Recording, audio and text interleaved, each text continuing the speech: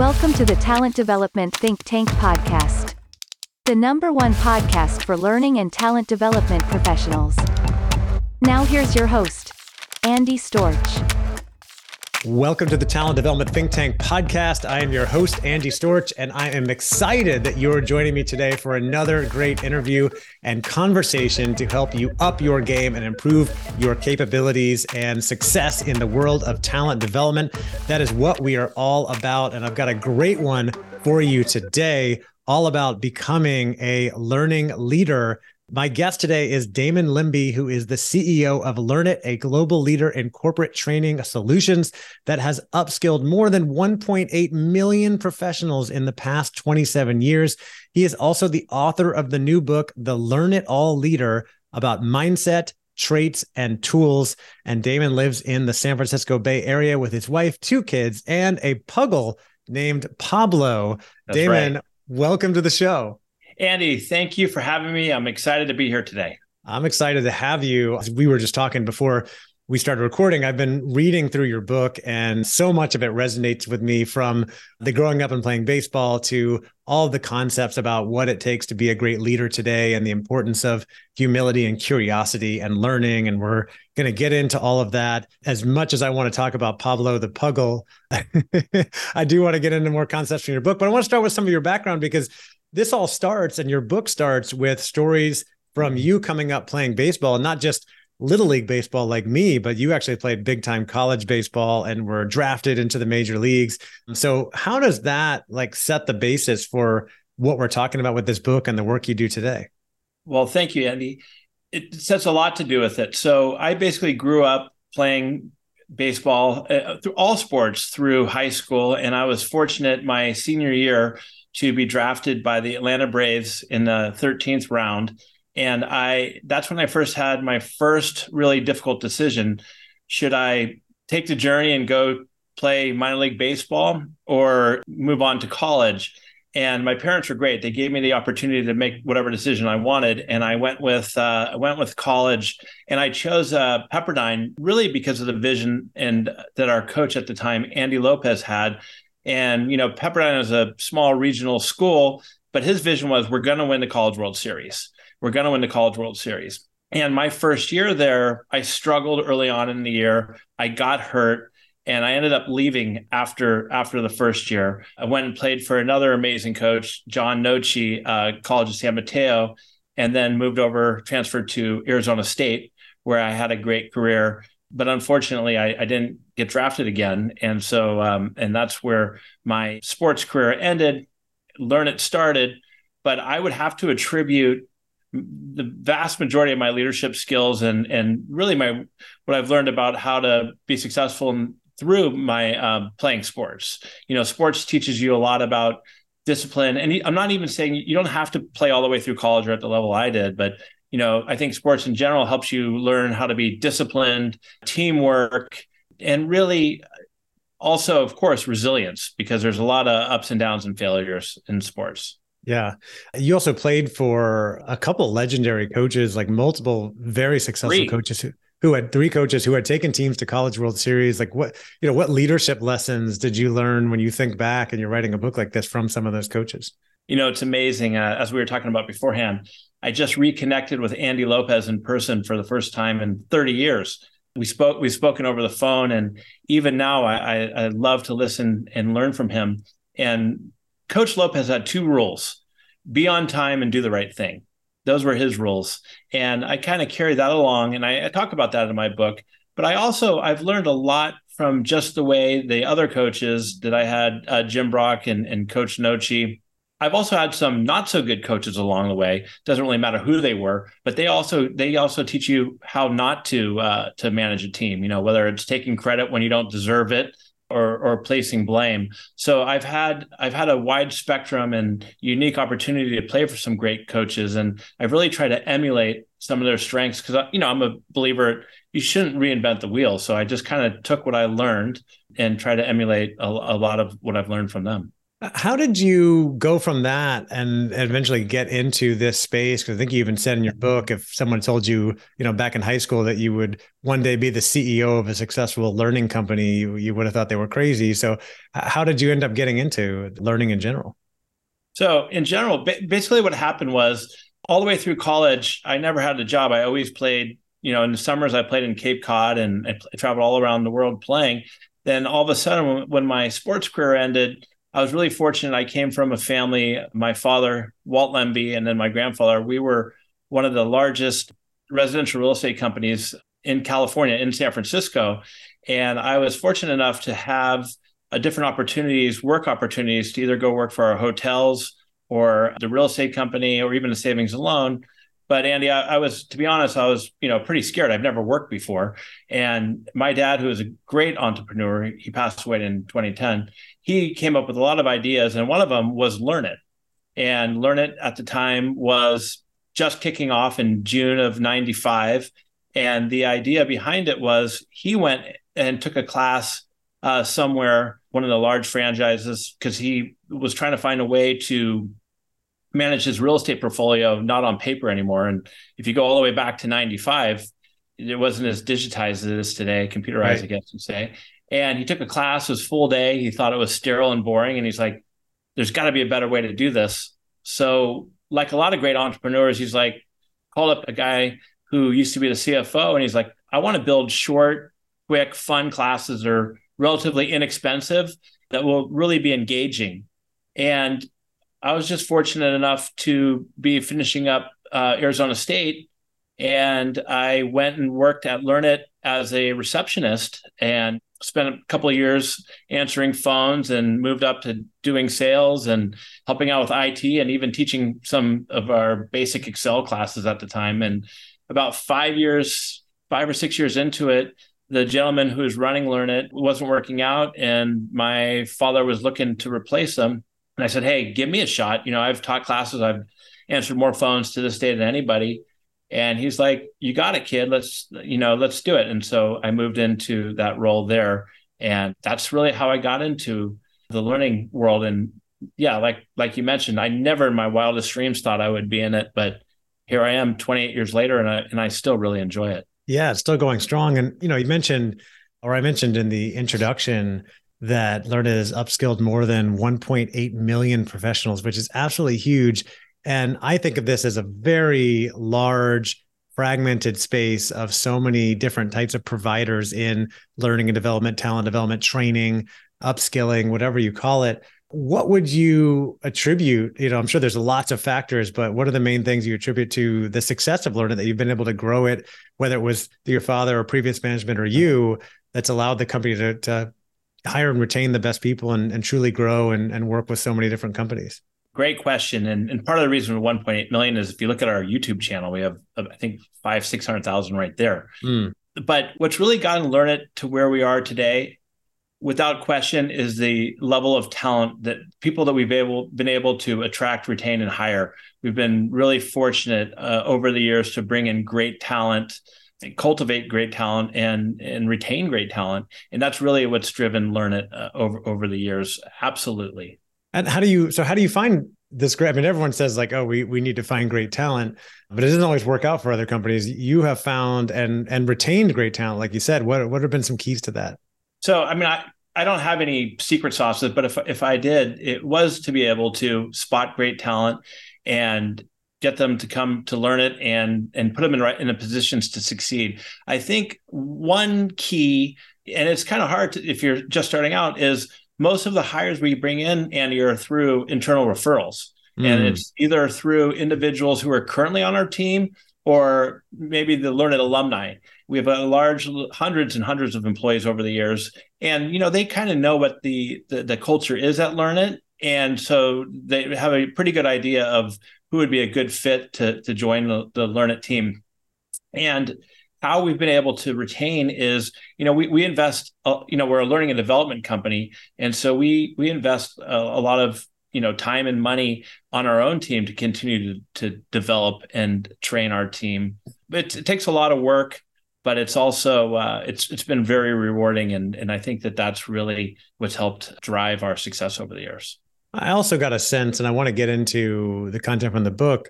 I got a sense from reading your book that your leadership style is one that is about empowering and enabling people to succeed, like finding the right people and then putting them in a position and actually challenging and trusting them, which is, I believe, what great leaders do.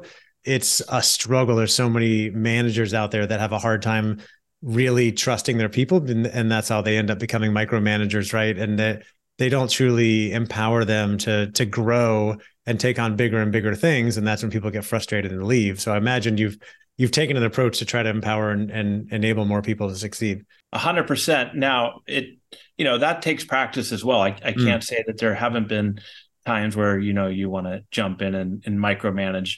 Yeah. At the end of the day, really what my philosophy on that is you want to find great people. And we look for the key traits we really look for are people who have humility, curiosity, obviously have integrity is super important, and resilience.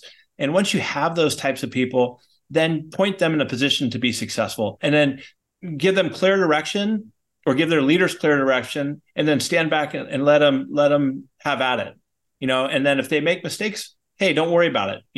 Let's learn from those mistakes and move forward. But it's the only way to really scale, or I think to really build teams where people feel like that they actually can make a difference, is if you do give them the autonomy to go for the work and do it themselves. Yeah, that's how people truly grow.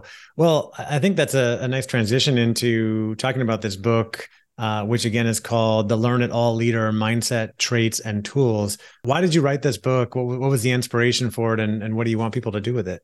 Oh, thank you. So really, over the years, people have said, hey, you have some great stories at LearnIt, and you're a really good storyteller with a diverse, everything from sports. And I even have some rock and roll stories in there. Really what inspired me to write it, one was I've got two young ones. I got Lucy, who's my daughter, who's 5, and my son, Wally, who's 1.5.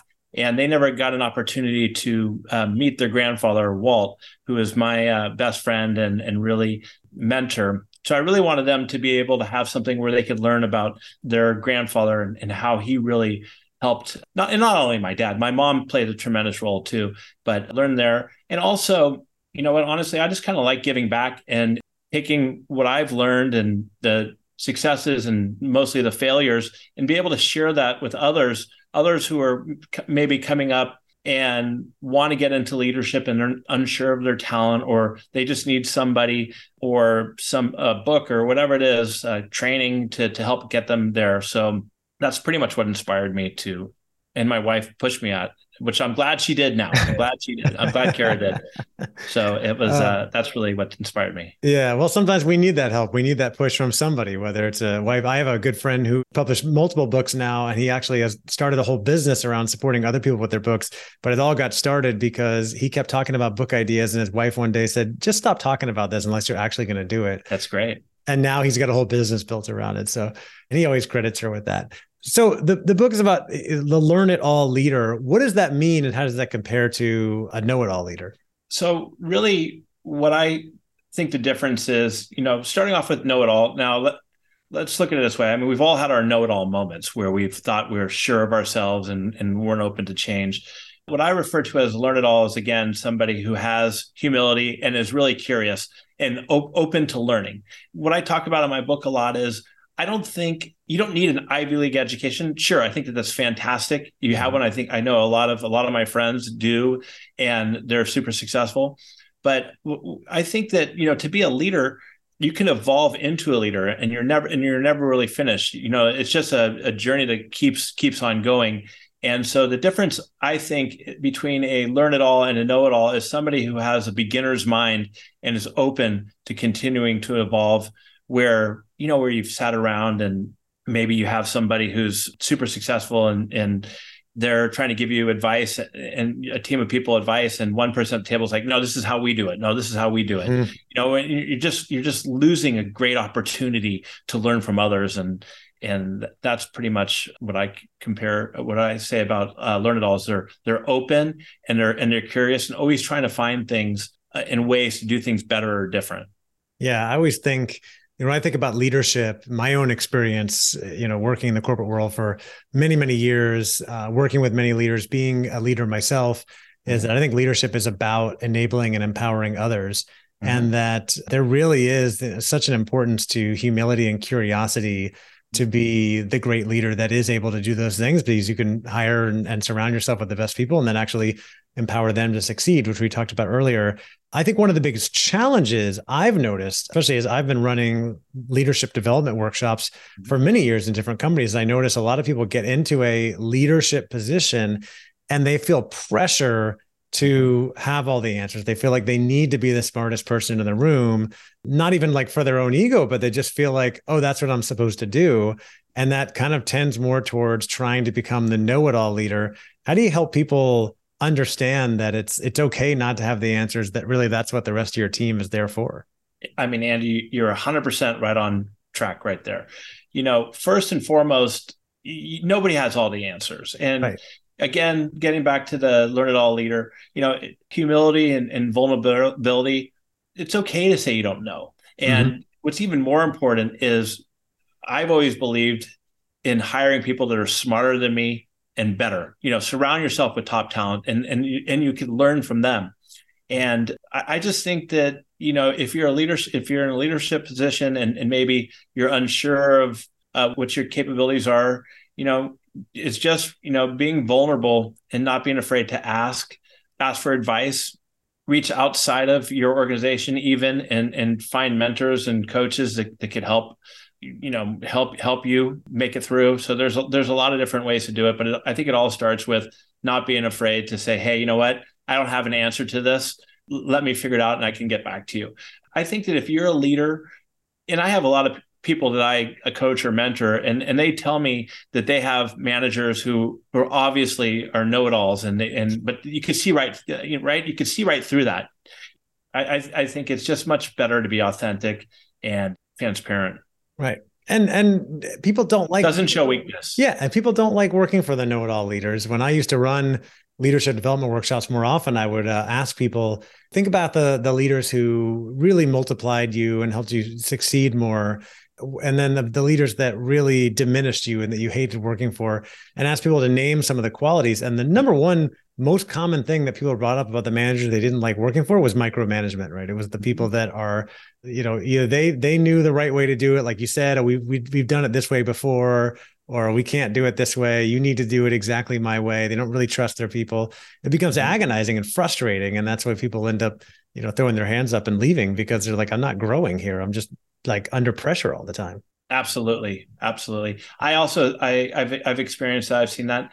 Also, I think some pretty poor managers or leaders are the ones who make the cardinal sin and take credit for what their team members have been able to accomplish. I just think that that's ridiculous. As far as I'm concerned, I don't want any of the credit. Right. I want, even if it happened to be my idea, I want my team members to be the ones that get credit for that work, because it only inspires them to want to do more, you know? And so, I think that putting yourself in the spotlight for that, at the end of the day, I mean, I think you can motivate your team to get them to do better by giving them the opportunity and the credit for the work. Oh, yeah. And then, they're likely going to give you the credit later when they're talking to other people for supporting them and enabling them to do that stuff, right? For being that supportive leader.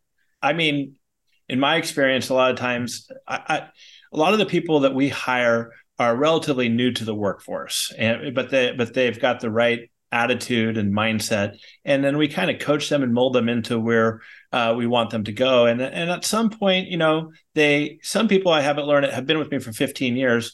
But I've had a lot of amazing talent who's come through and they've been with us for 3 years and then they've moved on, and they look back and when I run into them, they say, hey, you really gave me the opportunity to grow and evolve.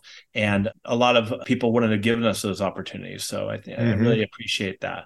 Oh, heck yeah. People appreciate it. They remember it forever. I talk about that a lot. Totally. With people when it comes to leadership, that a lot of times we're talking about the know-it-all leaders, or leaders that are trying to take the credit, or maybe they don't want to develop their people too much because they're afraid that they're going to move on to other things, or even possibly take their job. But what people don't realize is that when you develop your people and allow them to grow well beyond what they're doing now, they remember you forever. And that's Absolutely. legacy, right? Totally. Absolutely. And like you mentioned earlier, if you're one of those leaders who have to jump in and do the work for your team, you're just going to lose them. I mean, they're just going to sit back and say, well, we know Damon's going to come in and do this, so I'm not even going to attempt. And you're not helping them evolve and grow. And eventually, and especially in a stronger job market than we're in today, they're going to find new work. And people, especially the younger generations, they want an opportunity to learn and grow, to carry on their career. Yep, absolutely. By the way, just to prove my point about legacy, which I think about as, how you are remembered. Mm-hmm. When we started this interview, we talked about some of your baseball career and we talked about coaches as leaders. You named 3 coaches that you played for who helped you succeed in your career. You name them in your book. Mm-hmm. You talk about them quite often, I assume. And so they are remembered forever. You also said you played for some bad coaches and that you weren't going to name them. And so now they are essentially forgotten to history, right? You're not naming them because you don't want to give them any credit. No, I as I mentioned in my book, I'm incredibly fortunate to play for Andy Lopez, Jim Brock, John Nochi, and some other great coaches like my hitting coach, John Pearson at Arizona State, and my high school coach, John DeVos. But, Andy Lopez, Brock, and Nochi are legends. But they're the bad coaches. I've learned as much from them and probably more on what not to do. Yeah. And so, I'm grateful for that, but no, I mean, it is what it is.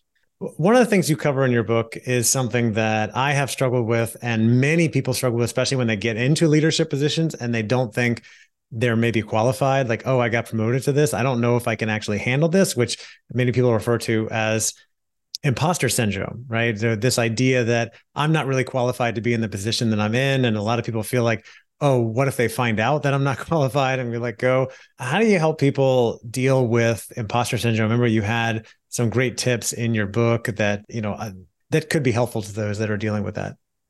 Sure. So I experienced imposter syndrome when I got to Pepperdine. I left high school. I was a high school preseason All-American. I got to Pepperdine. Everybody's super talented.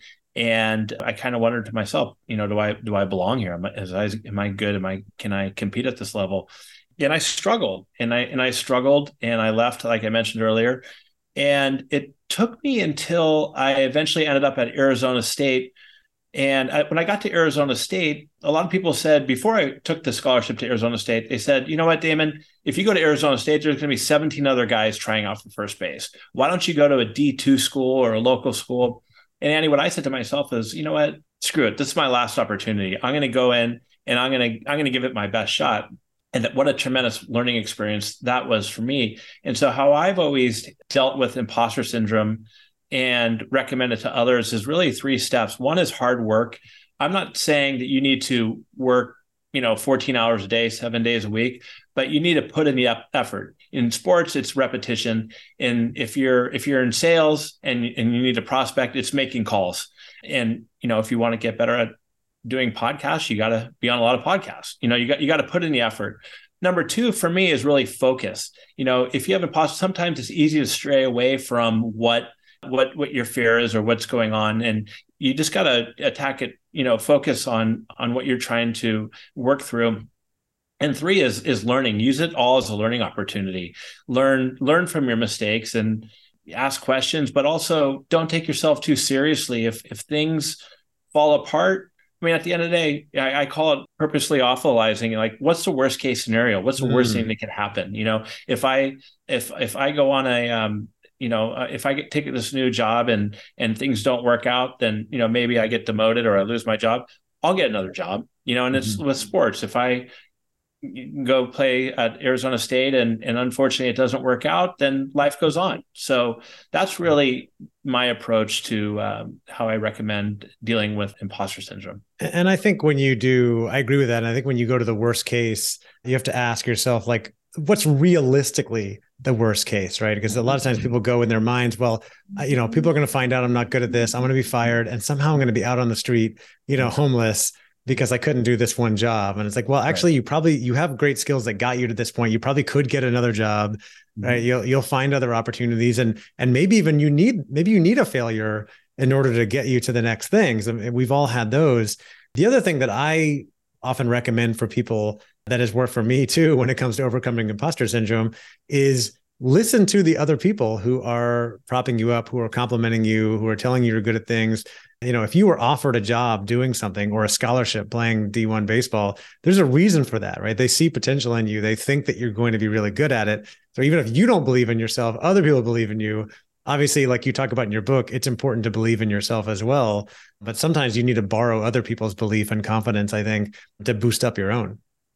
I mean, you just teed it up for me right there. Really, I talked about this in my book, Pepperdine. When I went in for my first one-on-one with Coach Andy Lopez, halfway through the fall season, he sat me down and he said, "Damon, I think we made a big mistake.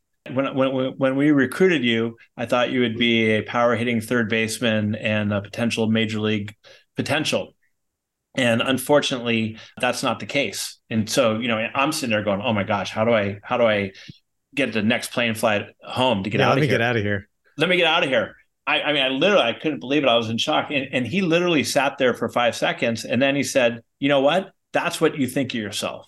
And that's why you're struggling right now. He said, you have great potential. You can be a Division I star, but it all needs to start with you. You need to believe in yourself and your own talent, because if you don't, then nobody else is going to be able to. And so it all comes down to, I guess, the right mentality and having the self-belief and self-confidence that you're capable, or that not even that you're capable, that you've earned where you're at, and deserve to be there. Sometimes we get these opportunities and we don't think, maybe I'm not qualified, but other people believe in us. I strongly believe with a growth mindset, we got to give these things a shot. We were talking about that a little bit before we started recording. You had a model, I guess, in the book that you mentioned, Sir Richard Branson's "screw it, let's do it" decision-making approach. And when is that appropriate? Well, there are times that's appropriate and there's times that that's not appropriate. I mean, it's appropriate if it's a situation that you make a decision and it's something you can recover from, So when it's not appropriate is if you're putting your business on the line or your career on the line.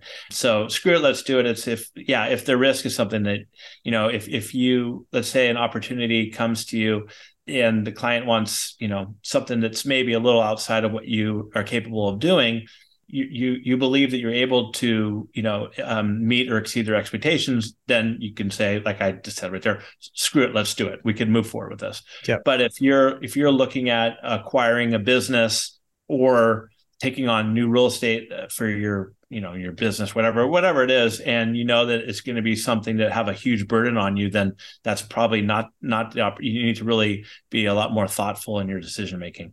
Right. Yeah. Jeff Bezos from Amazon, the founder of Amazon, famously talks about having two types of decisions, right? The type 1 and type 2. The type 1 is you walk through the door, you can go back. You need to make those decisions more quickly.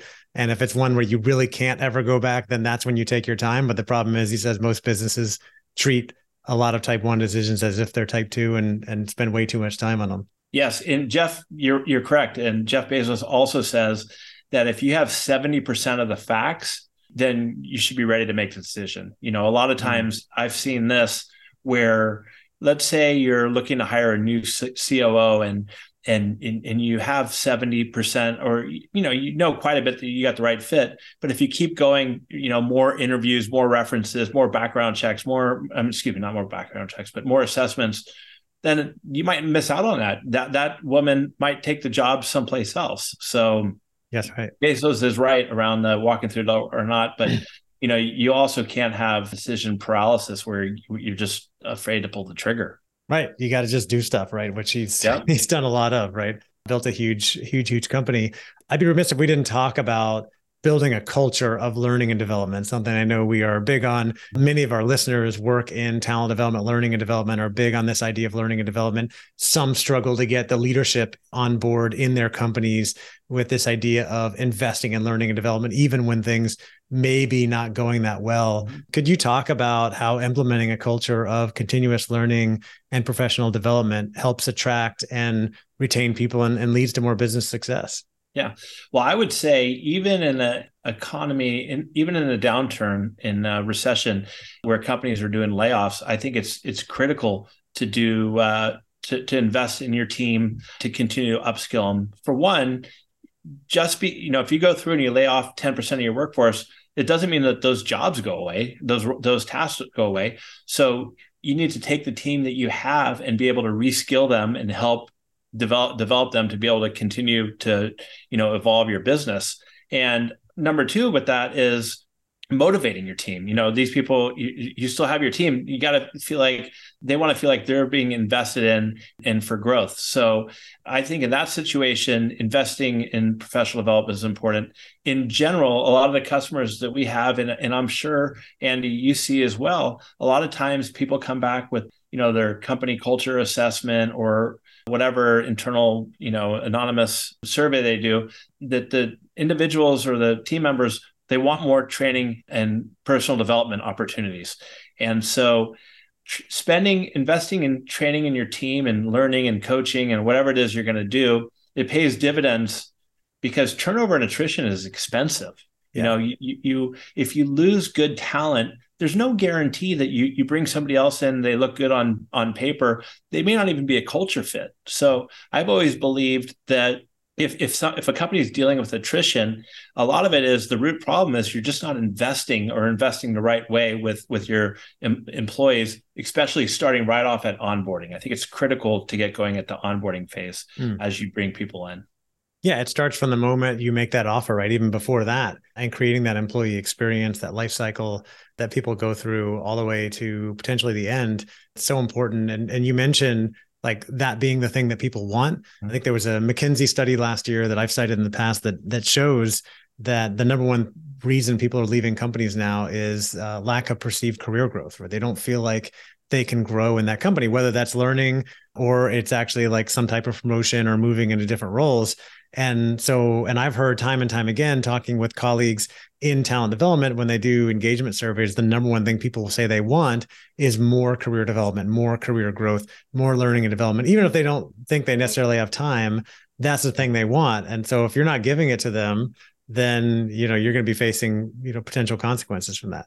Yeah, I agree. And, yes, not enough potential for growth. And as we've all heard, they also leave because of poor managers. Sure. And that's typically because the managers aren't going to allow them to carve out time to learn, right? Mm-hmm.